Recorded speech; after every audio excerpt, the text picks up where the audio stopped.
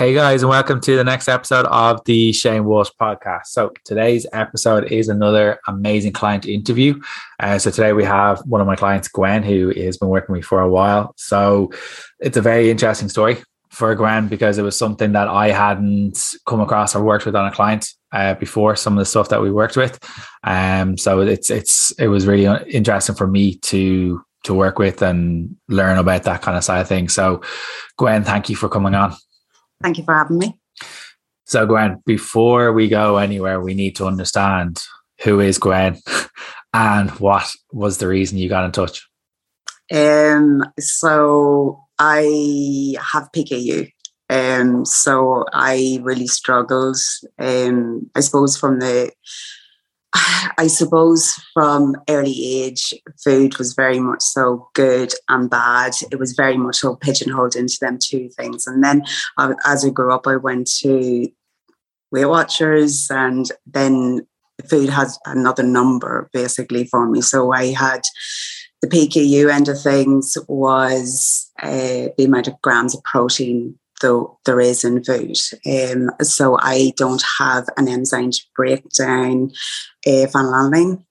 So I can't eat normal protein. I take synthetic protein a lot of the time. I can only eat a certain amount of certain grams, or in the PKU world we call them exchanges. So I can only eat about 11 exchanges in the day, which is 11 grams of protein, which is very, very light amount of protein that you can take. So the rest of my protein source has to come from synthetic means. So it does. So I really struggled, even in early life, good and bad foods was things that I couldn't eat. So obviously I don't eat meat or anything like that. And then I obviously later on in life, I went to Weight Watchers to try and lose weight and things like that. And then food had another number and the amount of points that it had. And so the reason that I came to you for your help was basically to try and improve my relationship with food while losing weight, and not just about the end goal, but the process of getting there, so that I understood food more, and that how to merge the two, basically. Which is hopefully what we've achieved. No, we definitely have. So if anyone wants to learn more about PKU, we did an episode, I think it was episode 240 of things volume 29 or something. And we spoke about what PKU is and what exactly it is. So it's basically that someone like Gwen can't break down the protein that someone else would have. So if someone's trying to get protein or I'm trying to get protein, I'll be like, right, let's go for the chicken fillets or the steaks or the eggs or whatever it is. Gwen's body is missing a certain enzyme in order to break that down. So our body doesn't like that and will react to it, and it struggles to break that down. So we have to get those shakes in, which was one of the big things that we spoke about at the beginning when we had that welcome call. I was like, you need to take the shakes. Yeah, absolutely. And do you know what? It was it was nearly a tweak more than anything, to a certain degree, what we done. And I just started, I suppose, having the protein shakes just as and seeing them as my bit of protein, as opposed to the chicken fillet or, the whey protein or anything like that. I just seen the shake as that's my protein in this meal too. So you just worked around the rest of your meal. You just worked around the rest of the nutrients that you wanted to get in, which has worked really well. How do you manage kind of meals out and stuff like that?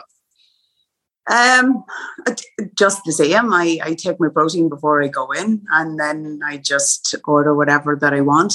It's a bit like, I suppose, I anybody that knows PKU, it's a bit like a diet to a certain degree. You do sort of go, oh, fuck it, I do want this today, and it'll be grand, it'll regulate tomorrow, I'll be better tomorrow, sort of thing.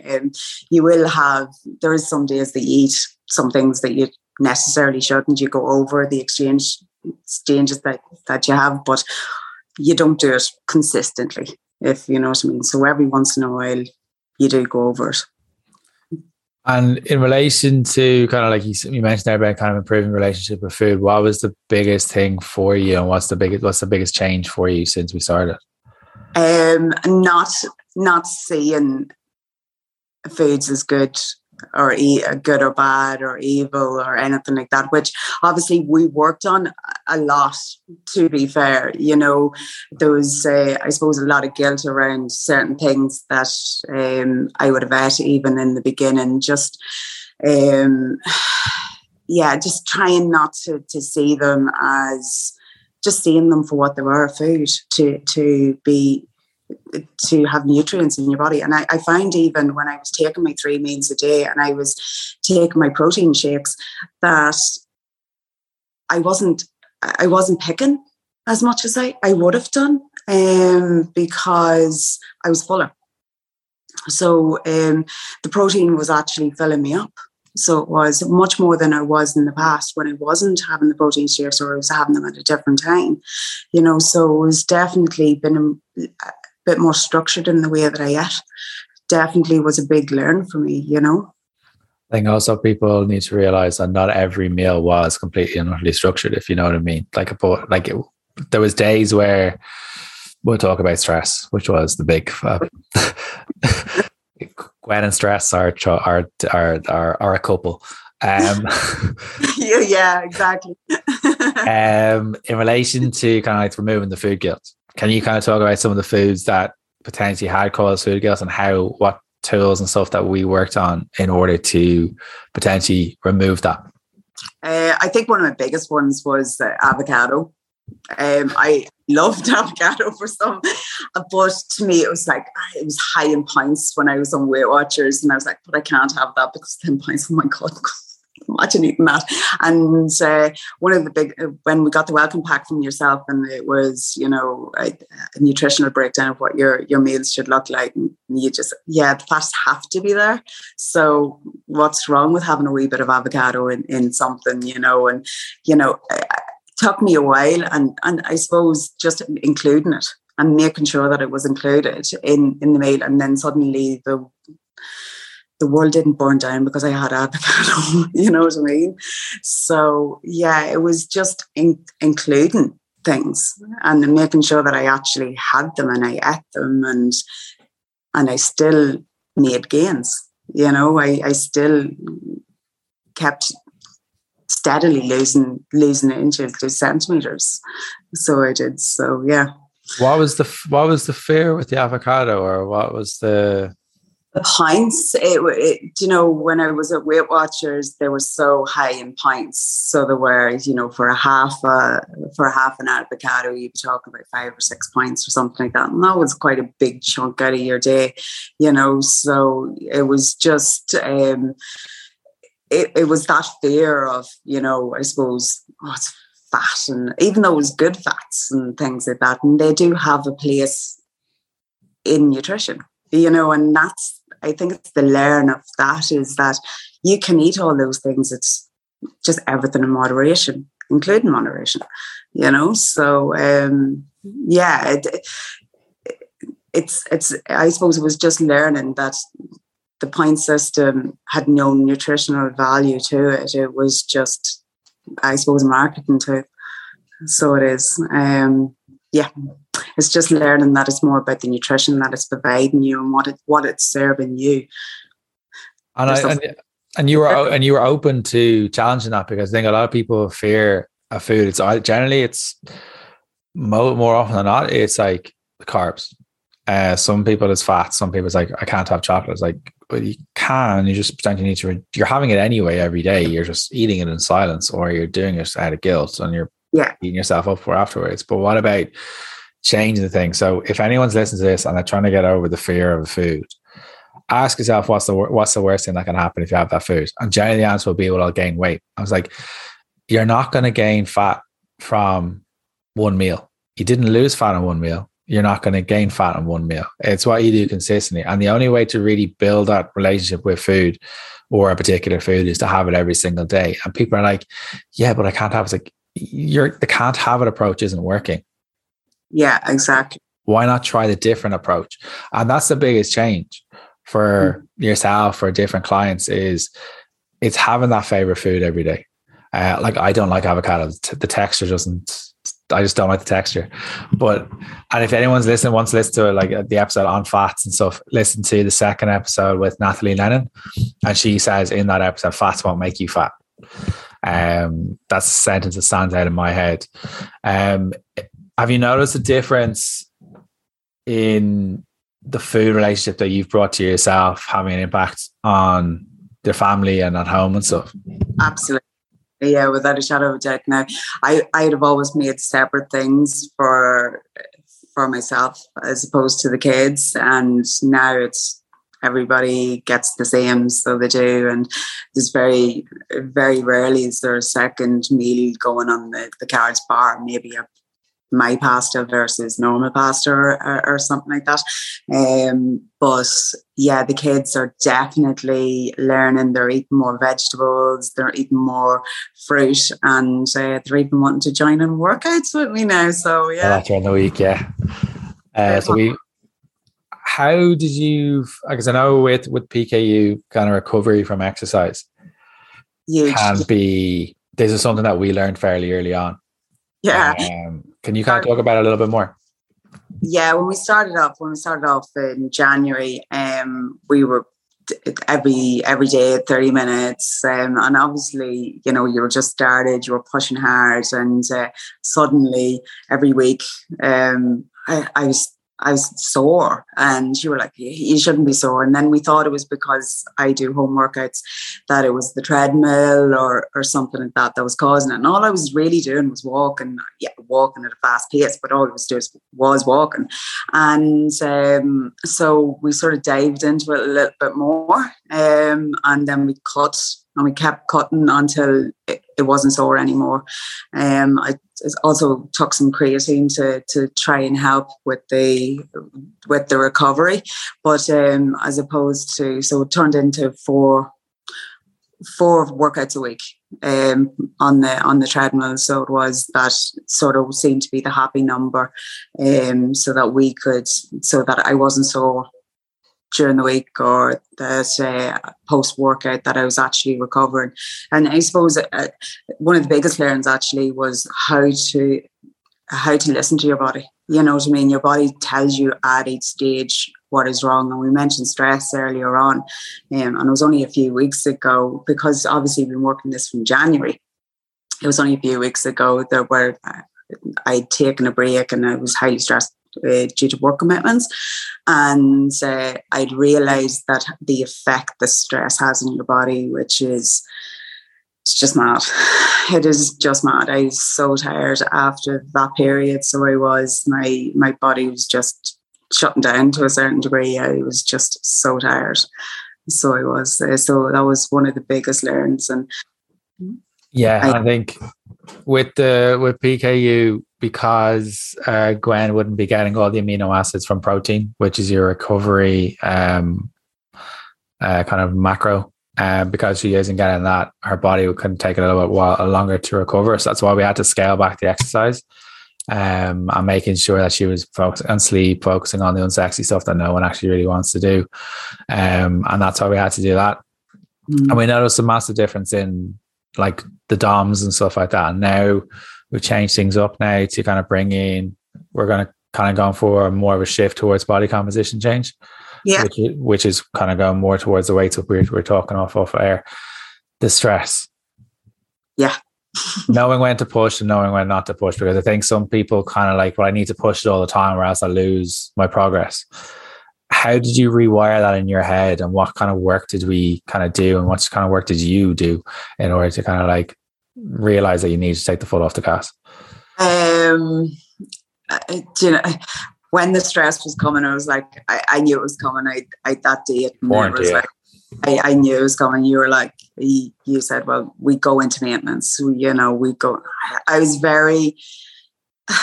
scared about going into maintenance, because then I wasn't. Yeah, I was afraid that I was not going to get back on the train. Like a bit like, you know, when you're at Weight Watchers or anything like that, you know, you're afraid that if you stop, then, you know, you'll not get back on the train, and next thing you'll undo all the progress that you've made. Where this time we took the foot off the gas. I didn't train as much, even the 4 days a week.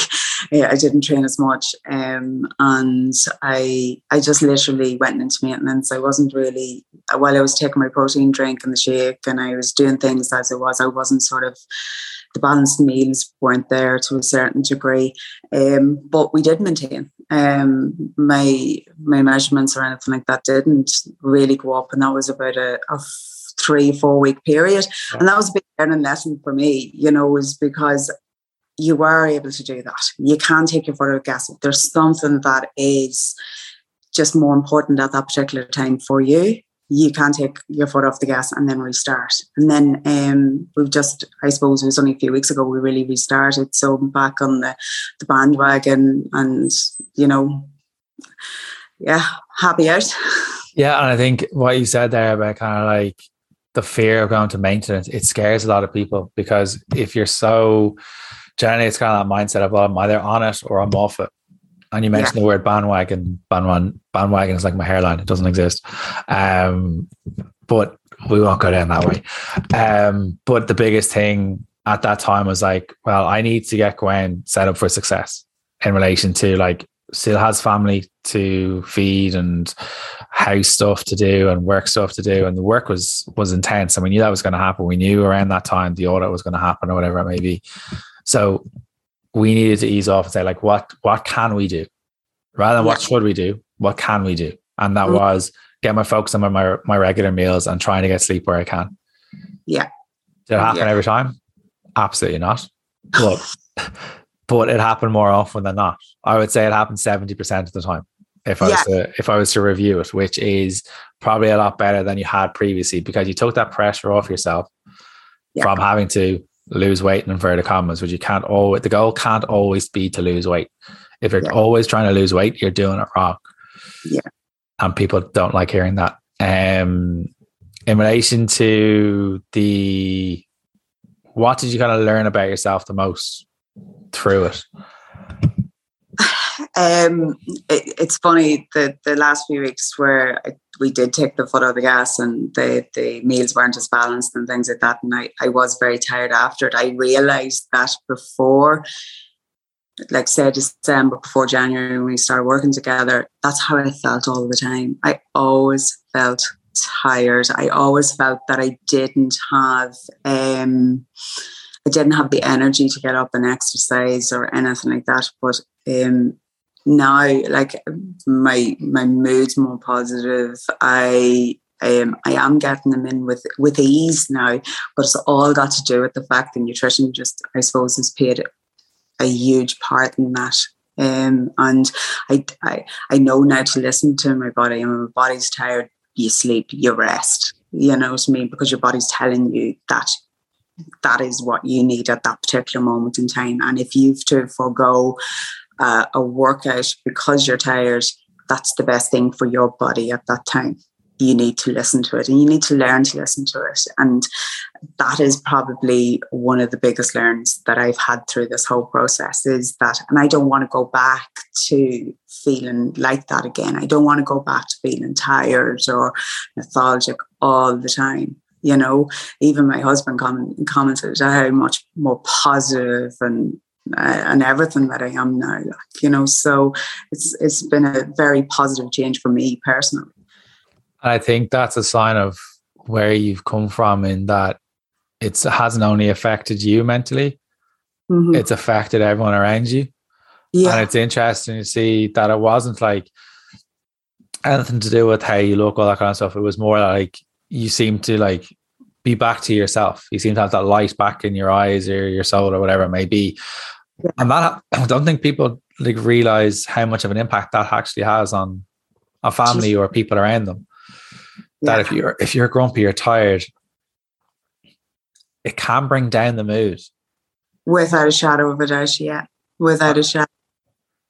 And I think it's important to get acknowledgement, but I think it's also important that you have that relationship together, that you can kind of say, like, I can see massive improvements in yourself.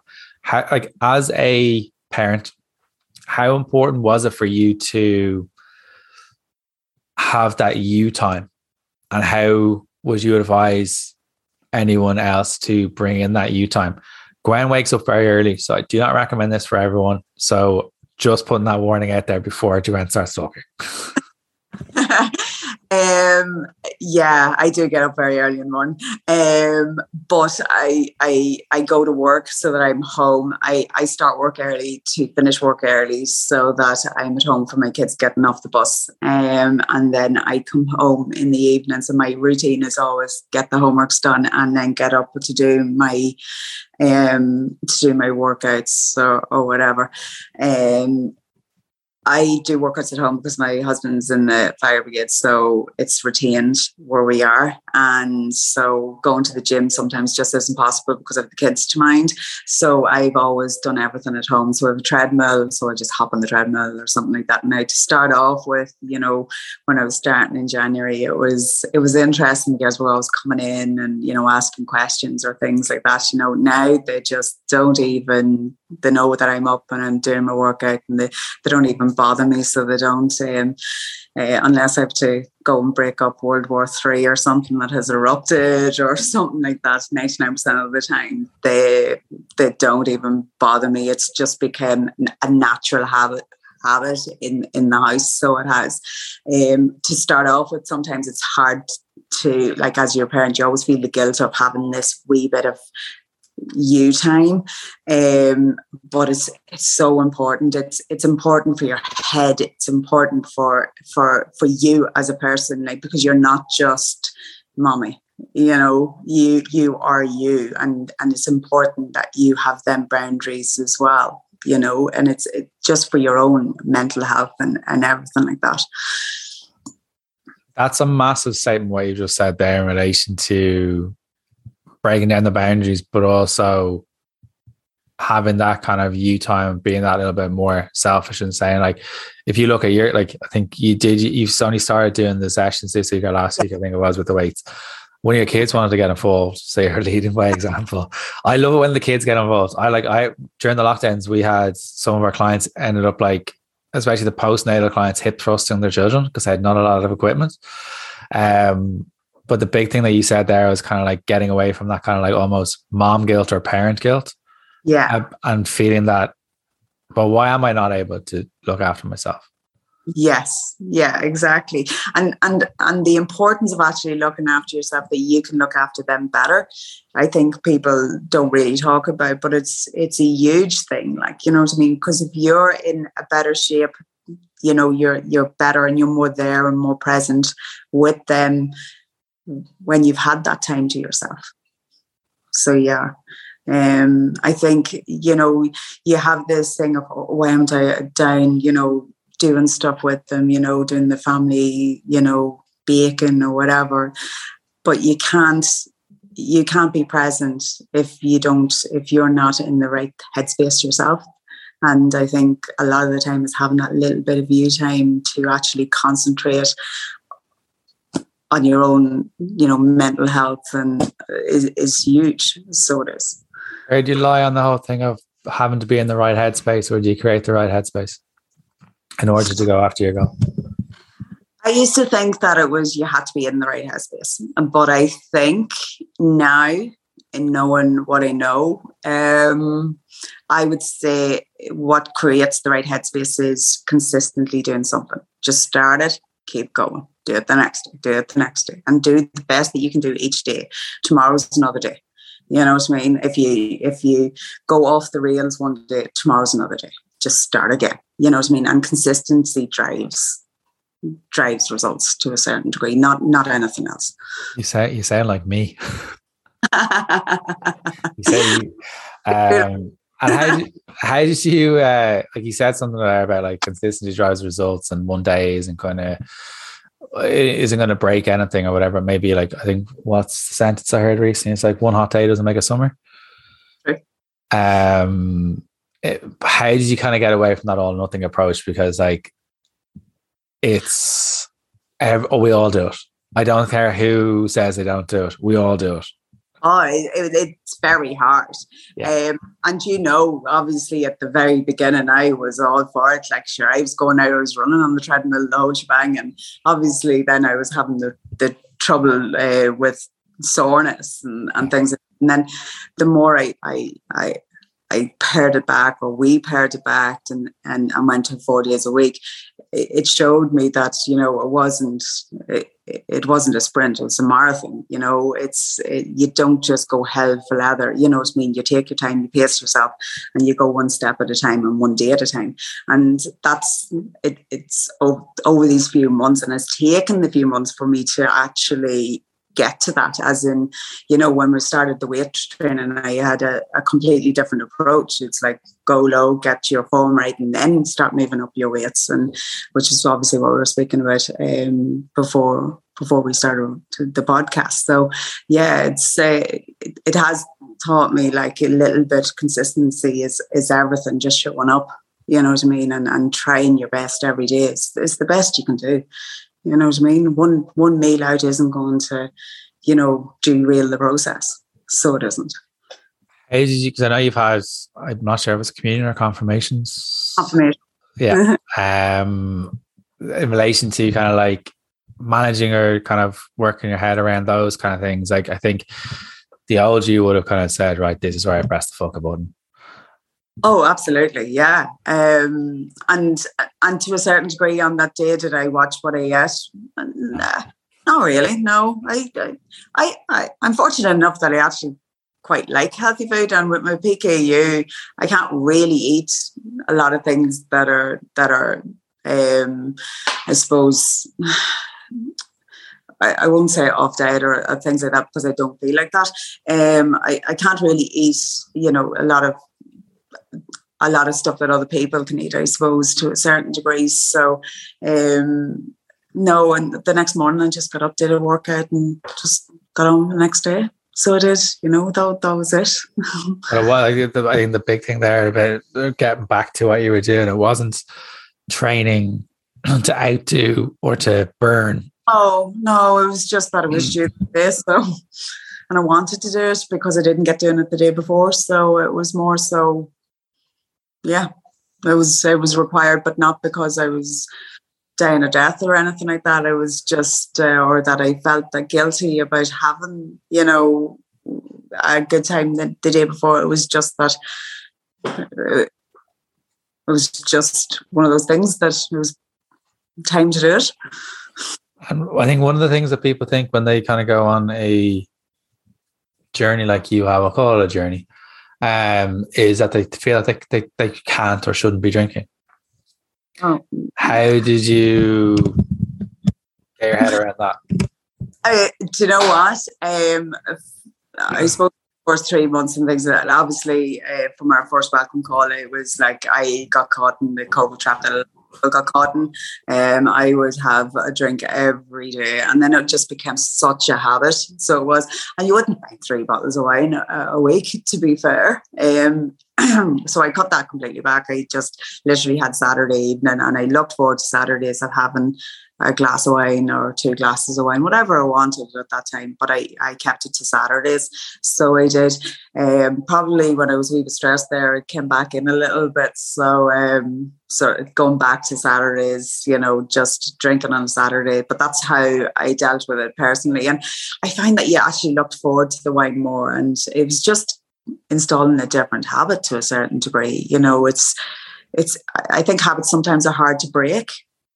So they are. Yeah, it didn't. It was just, I started it off in January, and I said, right, I'm not drinking it until Saturday. And I would always drink on Saturdays, but I do my measurements, because you said before I drink to take my measurements. So I'd always take my measurements on a Saturday morning, and then I'd have my drink on the Saturday night. So I would. And as I say, I look forward to it more. So I enjoyed when I had a drink. So you're able to be present with whoever you're with as well, which is the most important thing. Like, I think a lot of people think that they can't drink or shouldn't drink, and then once you tell yourself you can't have something, imagine the big red button being told, do not press the big red button. Yeah. You're going to press the big red button. It's natural human response. And if anyone wants to like go proper nerd on it, Google the marshmallow test. and you'll find out exactly how humans respond. It's quite scary how humans actually react with that kind of stuff when you're told not to do something. What advice would you give to someone who is looking to kind of break that kind of slim and club yo-yo dieting background? To do the process that we're doing, it's been the best thing I've ever done. I know that December before I started, I was very low with regards to my self-image or my confidence and things like that. And the whole process, it's not even like I'm still in the process at the moment, but it's the process was actually an awful lot easier than I thought it would be, and it's definitely more easy than these slimming clubs that have, you understand what it's about, and it's all about nutrition and nothing.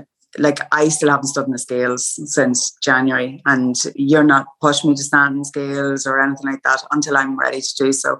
I don't think I'd mind actually standing on the scales, to be fair,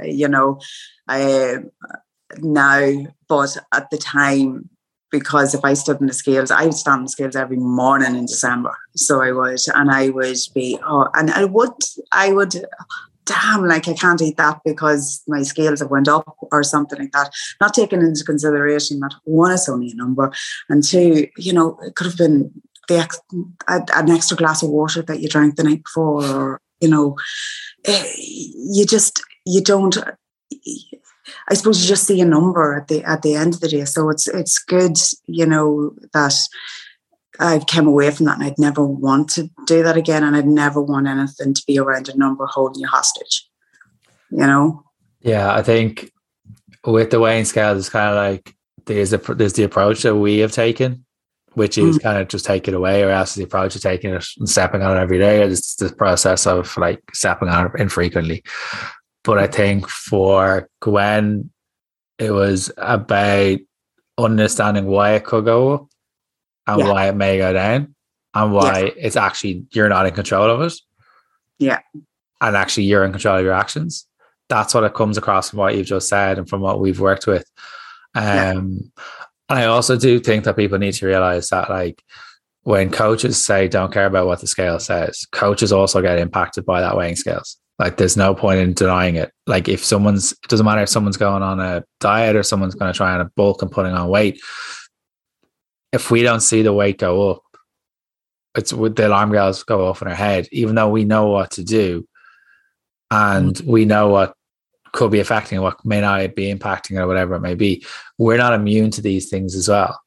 Yeah. So if the struggles that you're having, and if you're talking to your coach, ask them, like, what struggles have you had with yourself? And I would be very, very surprised if they're not having or haven't had. Because I know myself, if I'm trying to put on weight, and the scales isn't going up, it drives me up the wall, because I struggle to put on weight. Yes, I am that asshole. So if I don't see it going up, and I'm like, oh my God, I can't do this anymore with the food. It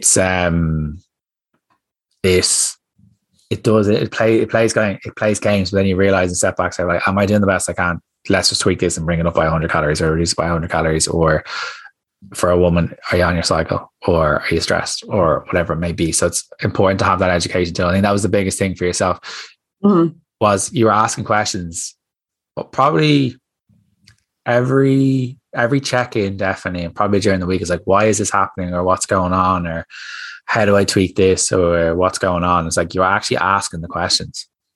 Yeah. How important were they for you? Because I think a lot of people are afraid to almost ask questions, and if someone's afraid to ask their coach a question, it's the wrong coach.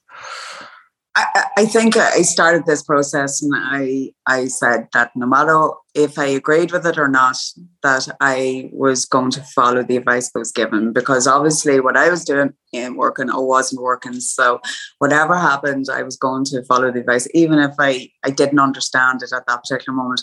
I think it's easier when you understand things. So that's why I would ask the questions. That's what the coach is there for. If you You know what I mean? And it took me a while to actually get into it, you know, to ask the question. It is, yeah, but it was finding that balance between the relationship and what the level of accountability that you wanted or needed. It was finding that kind of like, right, I'm just going to stick with this, trying to get my shakes in and take that box. Right, I've got 2 weeks of shakes in, so let's move on to the next one. And learning that was a big thing for you. Is like you didn't try to do everything all at once. No, which is where people get overwhelmed. So if anyone's looking for that, listen to the Overwhelm on Weight Loss episode, which is out recently. Yeah. But the thing for you was you're very process orientated. Yes. Yeah. And that's where most people have success. If they become purely outcome orientated, they'll drive themselves insane. Yeah, exactly. And every week that you were feeling better in yourself, it just drove you to do better the next week, if you know what I mean. And it was great that you were getting, that I was getting the centimeters down and all that. That was an added bonus for me, you know. At the end of the day, like I remember in December when we had our first, you know, welcome meeting or a Zoom call. I remember you asking me, why do you want it? Like, oh God, you know, yeah, I think I just want to lose weight sort of thing, you know. And you're like, no, it's usually deeper than that, you know. And I'm going, right, okay. So I was listening to a few podcasts and things like that. And I'm like, you know, 2 weeks later, I came back to you and went, I know what my why is, like, you know, I know why I want to do this. And it was 110% been around for my kids. Like, you know what I mean? I do have, I suppose, disease, I suppose you'd call it, that, you know, is going to take its toll on your body. And, you know, you see your kids growing up, you know, you want to be there for as much of it as you can. And I think when you have that, it's very powerful. You know what I mean? If you have them days that you feel that you can't do something and you just go, oh, this is why I'm doing this, you know, and once you have that, it's very powerful.